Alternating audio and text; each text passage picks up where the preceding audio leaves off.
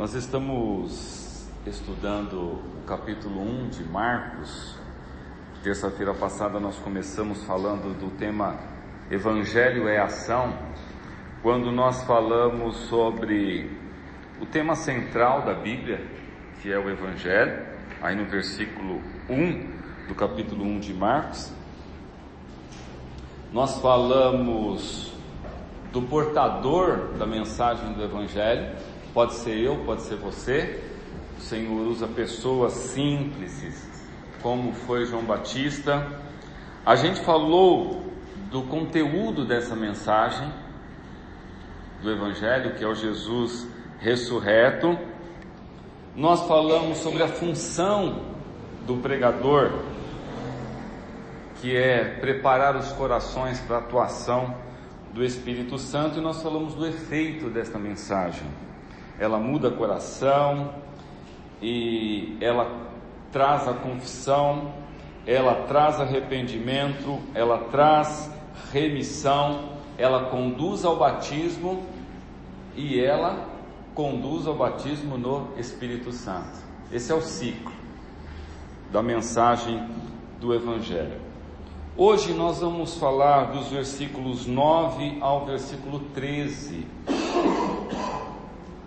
Nós comentávamos que o Evangelho de Marcos, ele é dos 4 evangelhos, o menor, o mais resumido, e é um livro de ação. Nós vamos ver algumas palavras aqui diferentes de outros evangelhos. Então a gente falou que faz parte dos livros sinóticos, dos evangelhos sinóticos, que são aqueles 3 evangelhos parecidos, Mateus, Marcos e Lucas. E nós vamos ver algumas palavras que nos remete a dinamismo. E o Evangelho de Marcos, ele é resumido porque foi escrito aos romanos, e romanos não gostavam muito de conversa não, e de muitas palavras. Era direto ao assunto, e é isso que o evangelista Marcos faz. Fala resumidamente de João, já parte para as ações de Jesus. Você vai ver que no Evangelho de Marcos não vai ter muitas parábolas, não tem muitos discursos, mas tem bastante milagres, tem bastante impacto do Evangelho na vida das pessoas. Pois bem, o capítulo 1, dos versículos 9 a 13, vai falar de 2 acontecimentos na vida de Jesus. Que acontecimentos foram esses? O batismo e a tentação.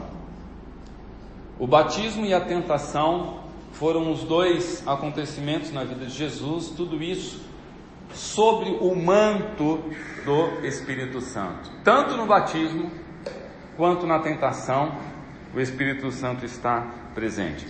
Esse texto, ele tem muito a dizer sobre o próprio Jesus, sobre a pessoa de Jesus, e esse texto tem muito a dizer sobre a vida que a gente tem agora, a exemplo de Jesus. Então vamos ler? Diz assim, Marcos 1, 9. E aconteceu naqueles dias que Jesus, tendo ido de Nazaré da Galileia, foi batizado por João no Jordão. E logo que saiu da água, viu os céus abertos, e o Espírito que como pomba descia sobre ele. Ouviu-se uma voz dos céus que dizia: Tu és o meu Filho amado, em quem me comprazo. E logo o Espírito o impeliu para o deserto, e ali esteve no deserto 40 dias, tentado por Satanás, e vivia entre as feras, e os anjos o serviam. Muito bem. Nós vamos falar hoje sobre o Evangelho envolve 2 testemunhos. Um testemunho público e um testemunho privado. Então, receber o Evangelho, todos aqui já receberam o Evangelho, amém? Amém. Estamos falando para quem recebeu o Evangelho. Ele certamente impacta a vida de quem recebe, ou não? Você foi impactado pelo Evangelho um dia, não foi? E se trata de um novo começo. uma nova vida, uma nova criação. Lembram que diz lá 2 Coríntios 5,17? Quem está em Cristo, nova criatura é. As coisas velhas já passaram e eis que tudo se fez novo.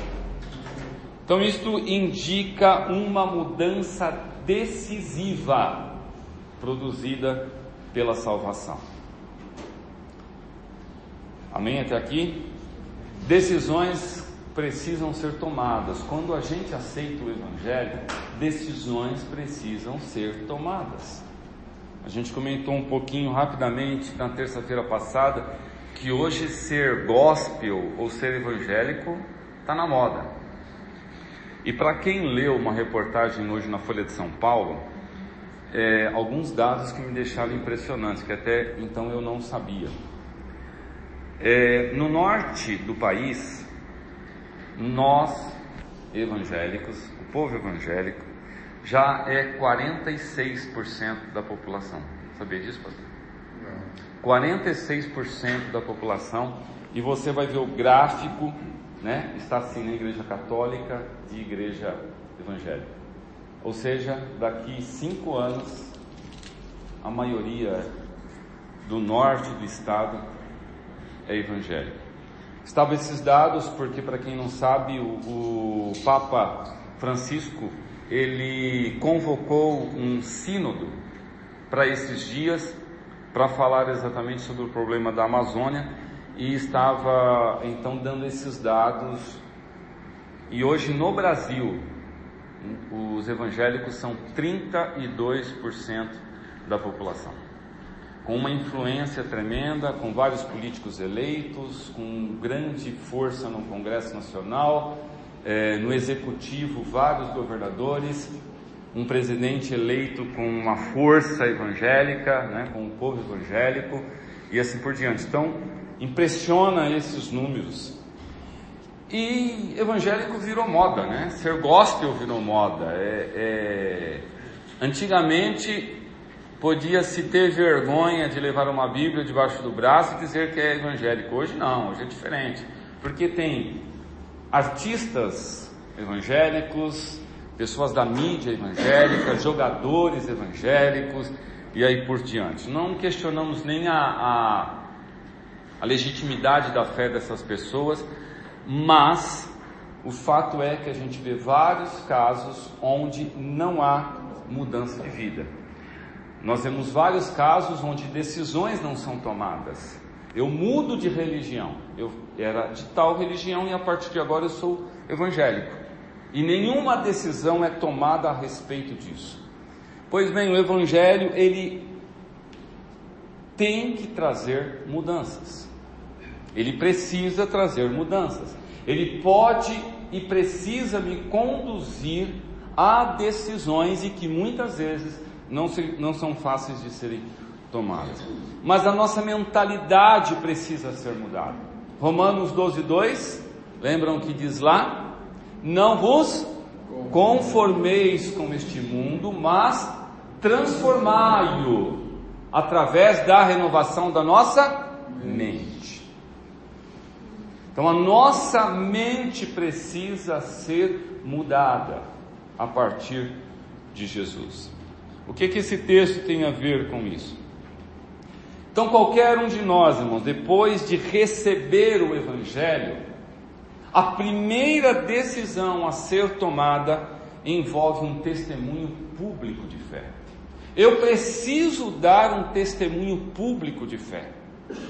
As pessoas precisam olhar para essa pessoa que recebeu o Evangelho e dizer assim: nossa, como aquela pessoa está mudada. Você viu como aquela jovem mudou? Você viu como aquele jovem mudou? O que aconteceu? Aí alguém vai dizer: é porque agora ele recebeu o Evangelho. Ele recebeu Jesus. Ele é uma nova criatura. Ele tem uma nova mentalidade. Ele tem uma nova maneira de pensar. Ele tem uma nova maneira de agir. Então isso é o primeiro impacto que causa na vida de uma pessoa que recebeu o Evangelho. Um testemunho público de fé. Esse testemunho, ele tem que ser imediato. Esse impacto tem que ser imediato. E esse testemunho vai culminar com um ato espiritual, um testemunho espiritual, público de fé, que é o batismo. O nosso testemunho de fé, que começa na conversão, culmina com o batismo nas águas, que nada mais é que o nosso testemunho público de fé. Nós estamos dizendo para as pessoas: olha, estou morto para o mundo e ressuscitado para Jesus. Sou uma nova criatura e quero que todos saibam disso. O batismo é esse testemunho de fé. Ele ratifica a nossa decisão ao lado de Jesus. Marcos 16, 15 e 16, quem sabe de cor? Ide. E o 16, quem crer e for batizado. Quem não crer será condenado. Nós comentamos um pouquinho sobre isso também na terça-feira passada. Por que quem não crer e não for batizado será condenado? Porque o batismo nas águas, ele é uma consequência da fé, e não o inverso. A gente sempre costuma enfatizar e repetir isso. O batismo não produz fé, mas quem tem fé se batiza. Por isso que quem não crer e não for batizado, porque se já não creu, nem se batiza mesmo, porque já está condenado. Mas se você creu, você precisa se batizar. É o ato imediato após a conversão. É a prova de que você crê. Se você não se batiza, só existe uma explicação: você ainda não creu. Você ainda está em dúvida em relação à sua fé. Se está em dúvida em relação à sua fé, precisa ter um encontro pessoal com Cristo, uma conversão. Porque todos quantos recebem a Jesus, recebem o Evangelho, precisa ser batizado. Nós temos lá em Atos, no capítulo 16, no 31 ao 34, a história de um carcereiro, lá de Filipos. E olha só, para a gente falar que esse ato ratifica a decisão ao lado de Cristo. Atos 16, 31 diz assim: depois da pergunta do carcereiro, o que eu devo fazer para ser salvo? Eles disseram, Paulo e Silas: crê no Senhor Jesus Cristo e serás salvo, tu e a tua casa. E lhe pregavam a palavra do Senhor e a todos os que estavam em sua casa.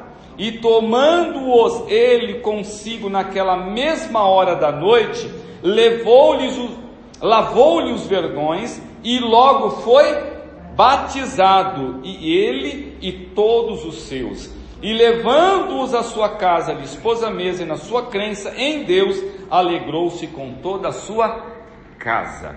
Qual foi a palavra de Paulo para o carcereiro? Crê no Senhor Jesus e será salvo tu e a tua casa. E pregou ao carcereiro. O que o carcereiro fez? Recebeu Jesus como Senhor e Salvador. Qual foi o passo seguinte? Se batizar. Ele vai até a casa dele e se bate. Como foi? Se foi num tanque, se foi num lago, de que jeito, não sei. Mas eles foram batizados, ele e toda a sua casa. O versículo de número 9 aí diz assim: naqueles dias veio Jesus de Nazaré. O capítulo 3 de Mateus, no versículo 13, quem achar aí, por favor, leia para nós, vai dar uma esclarecida melhor. 3,13 de Mateus. Nesse tempo dirigiu-se Jesus para a Galileia, para o Jordão, a fim de que João batizasse. Que conclusão que a gente chega? Que Jesus sai de Nazaré, ele se desloca de Nazaré. Nazaré era a sua cidade, onde ele morava, certo? Ele se desloca de Nazaré até o Jordão, com qual finalidade? Para ser batizado. É isso que está dizendo aqui, não é? Ele sai com o intuito de ser batizado. Ele não saiu para ir lá pregar, ele não saiu para lá, olha, eu sou o Cristo. Não, ele sai para ser batizado. É isso que vai nos dizer a Bíblia. Ele foi com esse propósito. E certamente, irmãos, nós não podemos dizer que a decisão de Jesus de ser batizado foi porque ele recebeu o Evangelho. Obviamente que não, né? Porque a gente disse na terça-feira passada que o Evangelho quem é? O próprio Jesus. Ele é o Evangelho. Ele é o centro do Evangelho. Então receber o Evangelho significa receber a Jesus. Mas por que ele então se batiza? Jesus tinha pecado?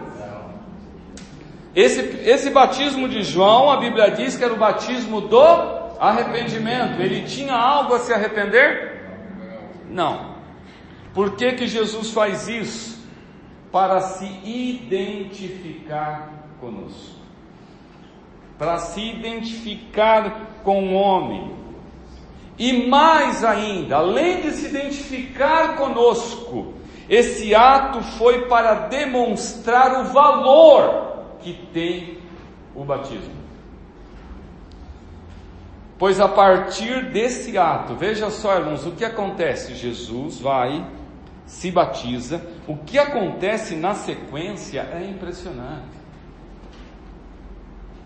E aí, quando a gente falava do Evangelho de Marcos e Ação, o versículo de número 10 fala, e logo que saiu da água, ele vai usar essa palavra logo algumas vezes, e logo que saiu da água, quando Jesus se batiza e sai da água, o que acontece? O Espírito Santo desce sobre ele. Então, é a partir desse ato do batismo que há a descida do Espírito Santo sobre ele. É após o ato do batismo que há um testemunho do Pai lá do céu. Olha o versículo 10 e 11. Então, logo saiu saiu da água, viu os céus abertos e o Espírito que como pomba descia sobre ele. E ouviu-se uma voz dos céus que dizia: Tu és o meu Filho amado, em quem eu tenho prazer. Aleluias. É a maior expressão da Trindade da Bíblia, é esta. É o Filho sendo batizado, é o Espírito descendo sobre ele em forma de pomba, e a voz do Pai dizendo: Este daí é o meu Filho amado, em quem eu tenho prazer. Irmãos, não basta ser só o Filho amado, né?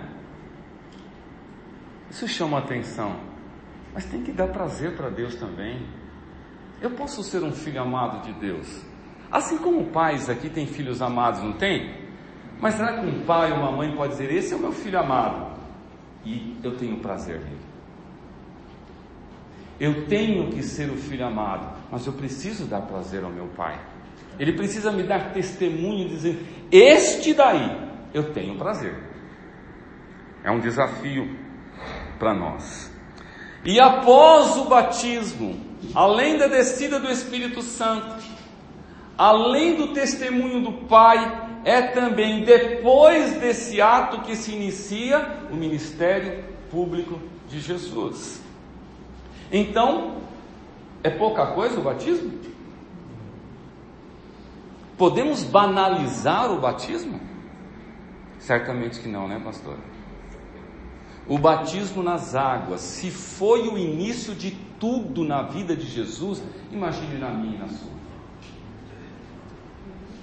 A importância desse ato para nós. O versículo 10 diz que o Espírito desce sobre ele, e que isso acontece logo após a saída dele das águas.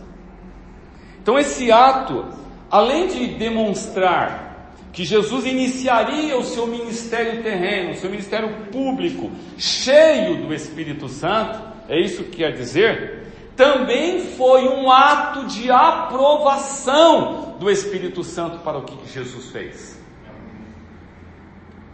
Diante disso, irmãos, sabe o que a gente pode dizer? A gente pode dizer que quando nós decidimos dar um testemunho de fé através do batismo, o céu diz amém.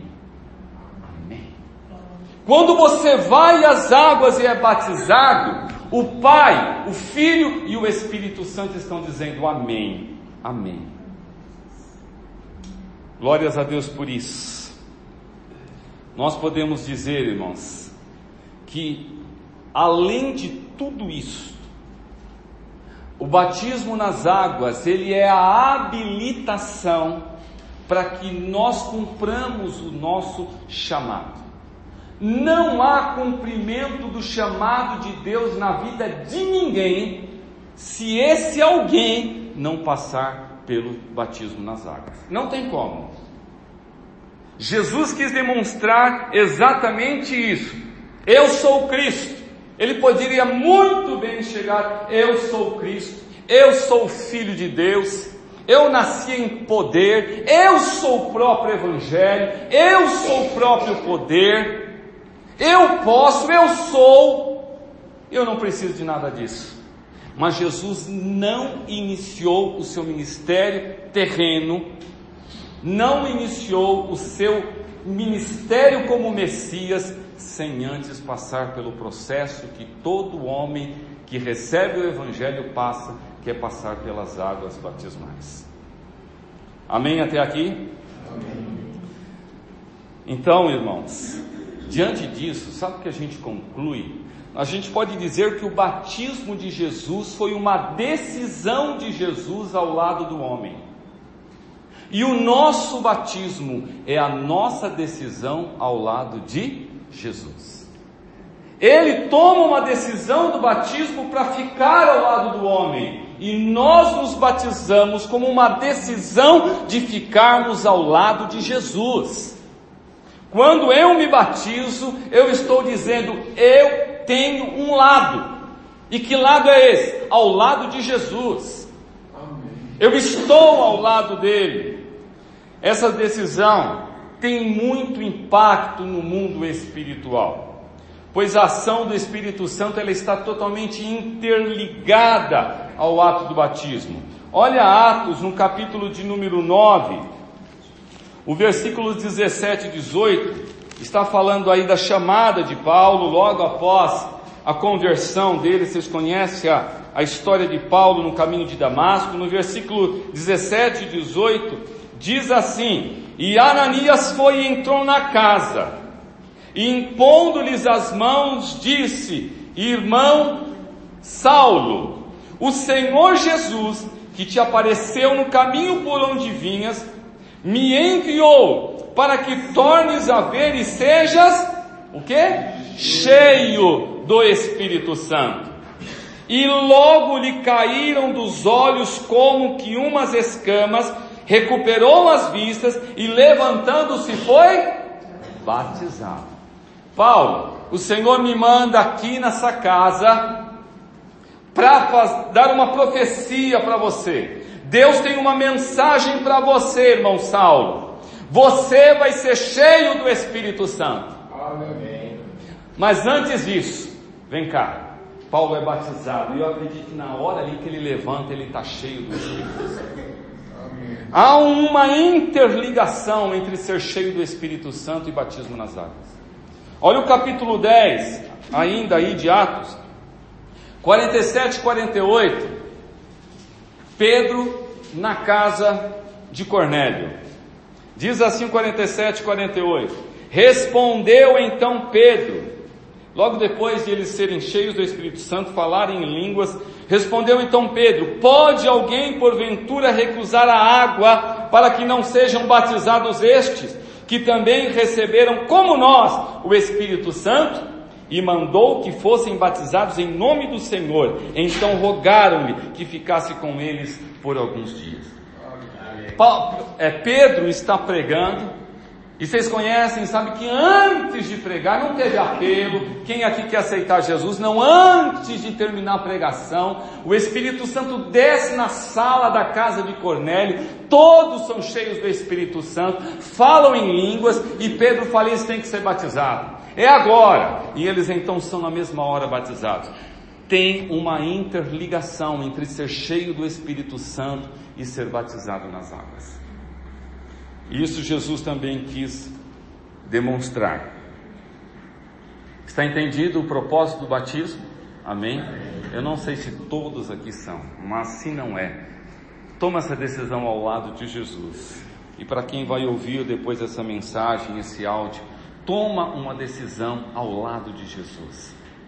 E a tomada de decisão ao lado de Jesus vai ser ratificada pelo batismo nas águas. E não é um banho, mas é um ato que tem impacto no mundo espiritual. E nós vamos ver isso. Bom, esse é o testemunho público de fé. E Jesus deu esse testemunho público de fé. Mas voltando lá para Marcos, no capítulo 1, nós vamos ver de um outro testemunho agora no privado, ou seja, no particular. O versículo de número 12, olha a palavra logo aí de novo. E logo o Espírito impeliu para o deserto. O impeliu, falando de Jesus. E ali esteve 40 dias tentado por Satanás. Ele vivia entre as feras e os anjos o serviam. É interessante aí só um parênteses, que outros evangelhos vão falar do mesmo assunto, mas Marcos é o único que usa a expressão impeliu.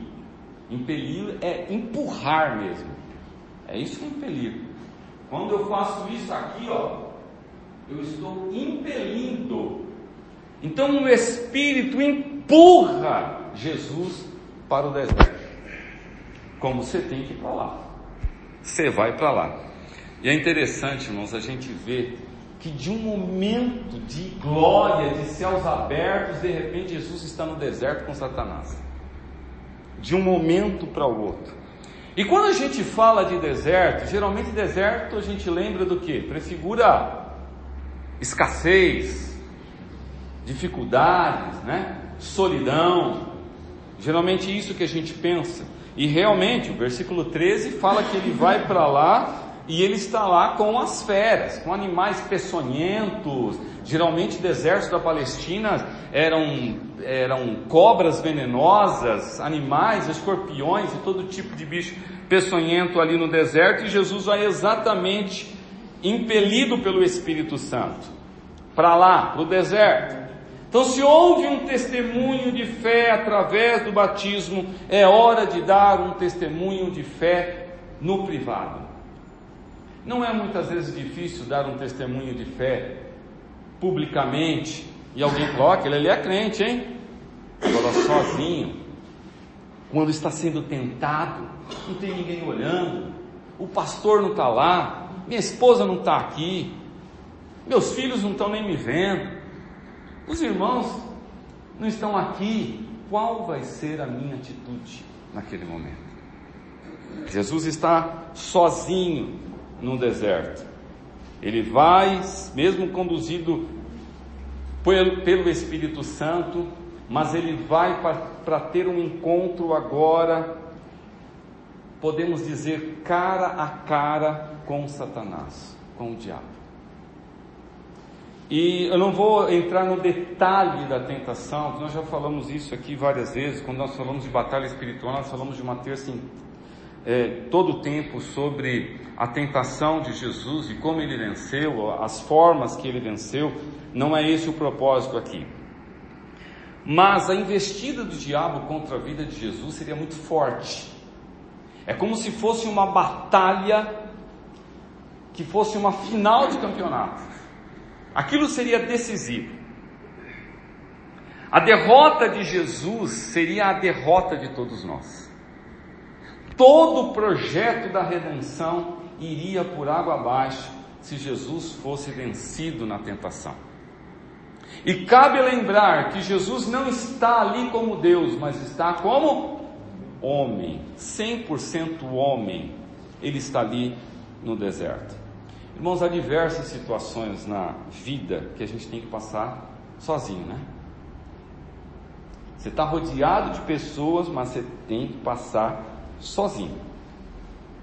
E Jesus venceu aquilo, a tentação sozinho, para demonstrar exatamente que é possível vencer quando ninguém está com você.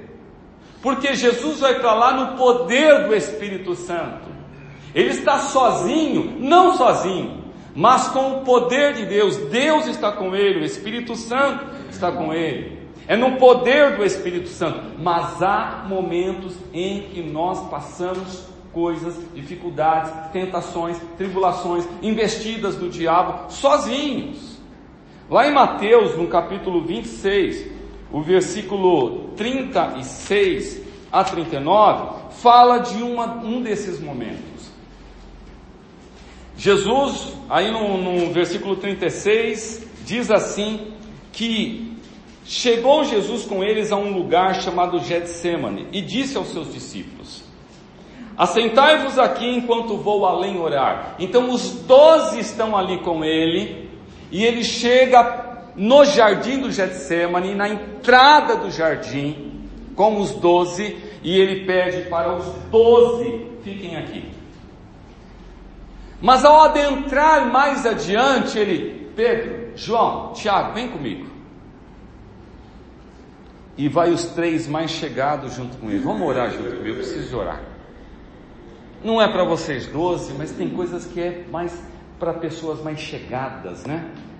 Isso eu preciso passar só com o fulano, só com o Rivaldo, só com o Miqueias. Vem comigo. E ele vai. Aí chega um momento em que Jesus fala assim: olha, fiquem vocês 3 aqui, porque eu vou mais adiante orar. Isso é só eu e o Pai. Isso é eu com o Pai, isso é sozinho. Então há coisas na vida, há momentos na nossa vida que é você e Deus. Somente você e Deus. Ninguém vai estar olhando, ninguém vai estar ali. E o fato de nós termos tido Jesus ali no batismo, céus abertos, demonstra que temos momentos sim de alegria, de triunfo na nossa vida, mas nós temos momentos de sofrimentos e provações na nossa vida. Ou alguém aqui só teve momentos de triunfos e alegria? Se tiver, não vou pedir para você levantar a mão. Eu queria te conhecer depois para a gente conversar e saber qual é o segredo. E aí você dá o testemunho aqui para nós, porque é difícil. Tanto num momento, que é o de momento de alegria, de triunfo, quanto no momento de tribulação, no momento de provação, no momento de investida do inimigo, tem uma coisa que é igual para os 2 casos. Qual é? Deus está com você tanto em um quanto no outro momento. Tanto no momento de alegria, de triunfo, quanto no momento de perseguição, de provação e de tribulação. Isso é o mais importante para quem recebeu o Evangelho. Nós temos a presença do Senhor Jesus, e nós temos quem nos ajuda, aquele que sustenta-nos com a tua mão. Amém? Amém. Cada um aqui acho que já teve essa prova com você, de que o Senhor, naquele momento mais difícil da sua vida, você não ouvia a voz de ninguém, mas havia uma voz que ecoava dentro do teu coração, dizendo assim: eu sou contigo. Eu estou vendo as tuas lágrimas, eu estou vendo o teu choro, eu estou vendo o teu sofrimento, mas eu estou contigo em todo momento. A tentação, irmãos, no deserto, seria outra forma de identificação de Jesus como ser humano. E vencê-la seria crucial para Jesus como homem. E ele venceu. Com a espada da palavra, no poder do Espírito Santo, e a vitória sobre o diabo trouxe um recado ao inferno: eu venci, e todos aqueles que estiverem em mim também vencerão você. Esse era o recado. O recado é: eu venci e vocês também têm condições de vencer. Tem alguém aqui que já passou tentação ou ninguém passou tentação? Certamente, irmãos, que haverá a investida de Satanás. Depois a gente vai cantar o hino Castelo Forte. E como diz o hino Castelo Forte, há a investida do inimigo contra as nossas vidas. E não é em um momento. E quando isso acontecer, quando essa investida vier, nós precisamos dar testemunho de que nós somos filhos de Deus. Deixa eu te dizer uma coisa, tem muito mais testemunhas olhando para você no privado do que no público. Existe miríades e miríades de demônios olhando para você. Existe miríades e miríades de anjos olhando para você. Existe um Deus no céu, uma trindade olhando para você no privado. Aonde você estiver, num quarto fechado, lá sozinho na empresa, em qualquer lugar, há testemunhas. E Jesus estava num embate individual, mas existia uma plateia espiritual gigantesca em torno desse ato para saber o que acontecia. Sabe o que me faz lembrar? Lembram do pequeno Davi? Um garoto ainda não era o rei Davi, mas ele chega num acampamento de guerra, e quando ele está chegando para trazer alimento para os seus irmãos, ele ouve uma voz forte: ninguém aqui vai me combater, ninguém aqui vai lutar comigo, ninguém aqui tem coragem. Era Golias. E Davi vai aos seus irmãos e pergunta: o que está acontecendo aí? O que esse blasfemo está falando de Deus? O que esse blasfemo está falando do povo de Deus? E alguém diz para ele está desafiando o povo de Deus. E já faz tempo que ele está dizendo o seguinte: olha, ele está convocando a uma batalha individual. Ele não quer envolver os exércitos. É uma batalha individual. E nessa batalha individual, quem vencer leva todos. Essa era a batalha de Jesus com o diabo naquele momento. Quem vencesse levava tudo.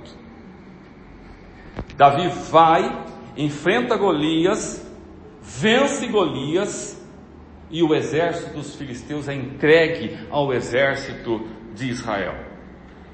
Tem alguma coisa a ver com Jesus e o diabo? Quem venceu aquela batalha foi Jesus. Quem venceu aquela batalha individual foi Jesus. E ele venceu, e a minha vida agora não pertence mais ao diabo, mas pertence ao vencedor, que é Jesus. Nós precisamos dar testemunho de que somos filhos de Deus na hora do embate individual. Porque isto vai acontecer, irmãos. Isto vai acontecer. E interessante é o seguinte: o testemunho público de fé, falando do batismo, vai acontecer quantas vezes na nossa vida? Uma? Não dá para ser duas não, Fábio? Não dá para ser duas, pastor? Porque a Bíblia fala que há um só batismo. Testemunho público de fé através do batismo vai acontecer uma única vez na sua vida, e isso é o suficiente. Agora, testemunho de fé no privado vai acontecer todo dia, toda hora, todo minuto. A cada minuto da sua vida, a cada segundo da sua vida, haverá uma investida do diabo contra a sua vida, através de tentação. E qual é o recado de Deus? Qual é a mensagem de Deus para mim e para você hoje? Não esmoreça, não ceda, não negocie com o diabo, não troque os seus valores pelo que ele vai oferecer. Não tem negócio, com o diabo não tem negócio, com o diabo tem embate, com o diabo tem luta, e ele vai vir para cima, isso é certo. Irmãos, pode ser que ninguém esteja vendo a gente. Como eu disse, pais, irmãos, família, mas a derrota na batalha privada contra o diabo, contra as tentações, vai ter impacto na sua vida pessoal, no seu ministério, na vida em família, na vida profissional, no ministério da igreja, seja qual for, como marido, como esposa, vai ter impactos, e impactos negativos. Se ceder, vai ter. E a promessa de Deus é que nós venceremos. Efésios, no capítulo 6, nós falamos sobre esse texto. Quando nós falamos de batalha espiritual, lá no capítulo 6, versículos 10 a 18, diz assim: no demais, irmãos, fortalecei-vos no Senhor e na força do seu poder. Revesti-vos de toda a armadura de Deus, para que possais estar firmes contra as astutas ciladas do diabo. Porque não temos que lutar contra a carne e o sangue, mas sim contra principados, potestades, príncipes das trevas destes séculos, contra as hostes espirituais da maldade nos lugares celestiais. Portanto, tomai toda a armadura de Deus, para que possais resistir no dia mau, e havendo feito tudo, ficai firmes. Depois de Jesus voltar da sua aflição, lembra lá Mateus 26, que a gente falou que ele foi orar? Ele vai orar pela primeira vez, então pede para os 3, fiquem aqui, eu vou um pouquinho mais na frente orar. E ele vai e ora: Senhor, passe de mim esse cálice, se possível, aquela oração que os irmãos já conhecem.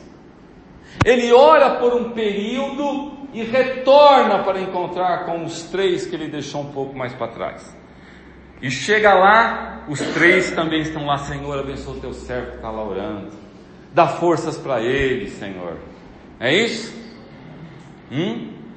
Ele chega e os 3 estão dormindo. E Jesus então diz assim para eles, capítulo 26, versículo 40: então, nenhuma hora puseste a vigiar comigo? Vocês não conseguem? Eu dou um recado para vocês: vigiem e orem, para que não entreis em tentação, porque o espírito na verdade está pronto, mas a carne é fraca. Quantas vezes, irmãos, e quanto que nós canalizamos de esforços na vida para um monte de coisa? Você já pensou? Você canaliza esforço para ganhar dinheiro, você canaliza esforço para estudar, você canaliza esforço para cuidar dos afazeres de casa e tudo mais. Você canaliza esforços para ter os seus bens, você canaliza esforços para conseguir um melhor trabalho. E quanto de esforço nós estamos canalizando para fazer poupança espiritual? Quanto nós estamos orando? Quanto nós estamos lendo a Bíblia? Quanto nós estamos meditando nela? Quanto tempo você tem reservado para ter tempo com Deus? Quanto tempo você tem reservado para fortalecer, para exercitar o seu espírito? O que Deus está dizendo, o que Jesus está dizendo para eles e para nós é: olha, vigiem, ora, porque é surpresa. E quando a surpresa vem, quando a tentação vem, pode ser que o seu espírito esteja pronto, mas a carne pode não estar. E o pecado, ele está na carne e não no espírito. O pecado está naquilo que eu faço com o meu corpo e não no meu espírito. Ele está dizendo que espírito não peca, mas a carne peca. E eu preciso fortalecer a minha carne, através do fortalecimento do Espírito. Isso eu faço orando, isso eu faço meditando na palavra de Deus, isso eu faço como nós estamos fazendo aqui hoje, meditando e cultuando a Deus juntos. Esta é a forma de nós fortalecermos o nosso espírito e, consequentemente, fortalecermos a nossa carne e vencermos o diabo. E para finalizar, o testemunho público através do batismo nas águas acontece uma vez, mas você vai ter que dar testemunho privado a cada momento da sua vida. É lá na mesa do seu trabalho, é lá na loja onde você trabalha, é lá na rua onde você circula, é lá no trânsito, em todo lugar você vai ser provado na sua fé. Mas que Deus te abençoe e te dê graça, forças, para você dar testemunho no mundo espiritual, dizendo: eu recebi Jesus, eu recebi o Evangelho, eu tenho o poder de Deus na minha vida e Ele me dá condições de vencer. Vamos louvar o Senhor?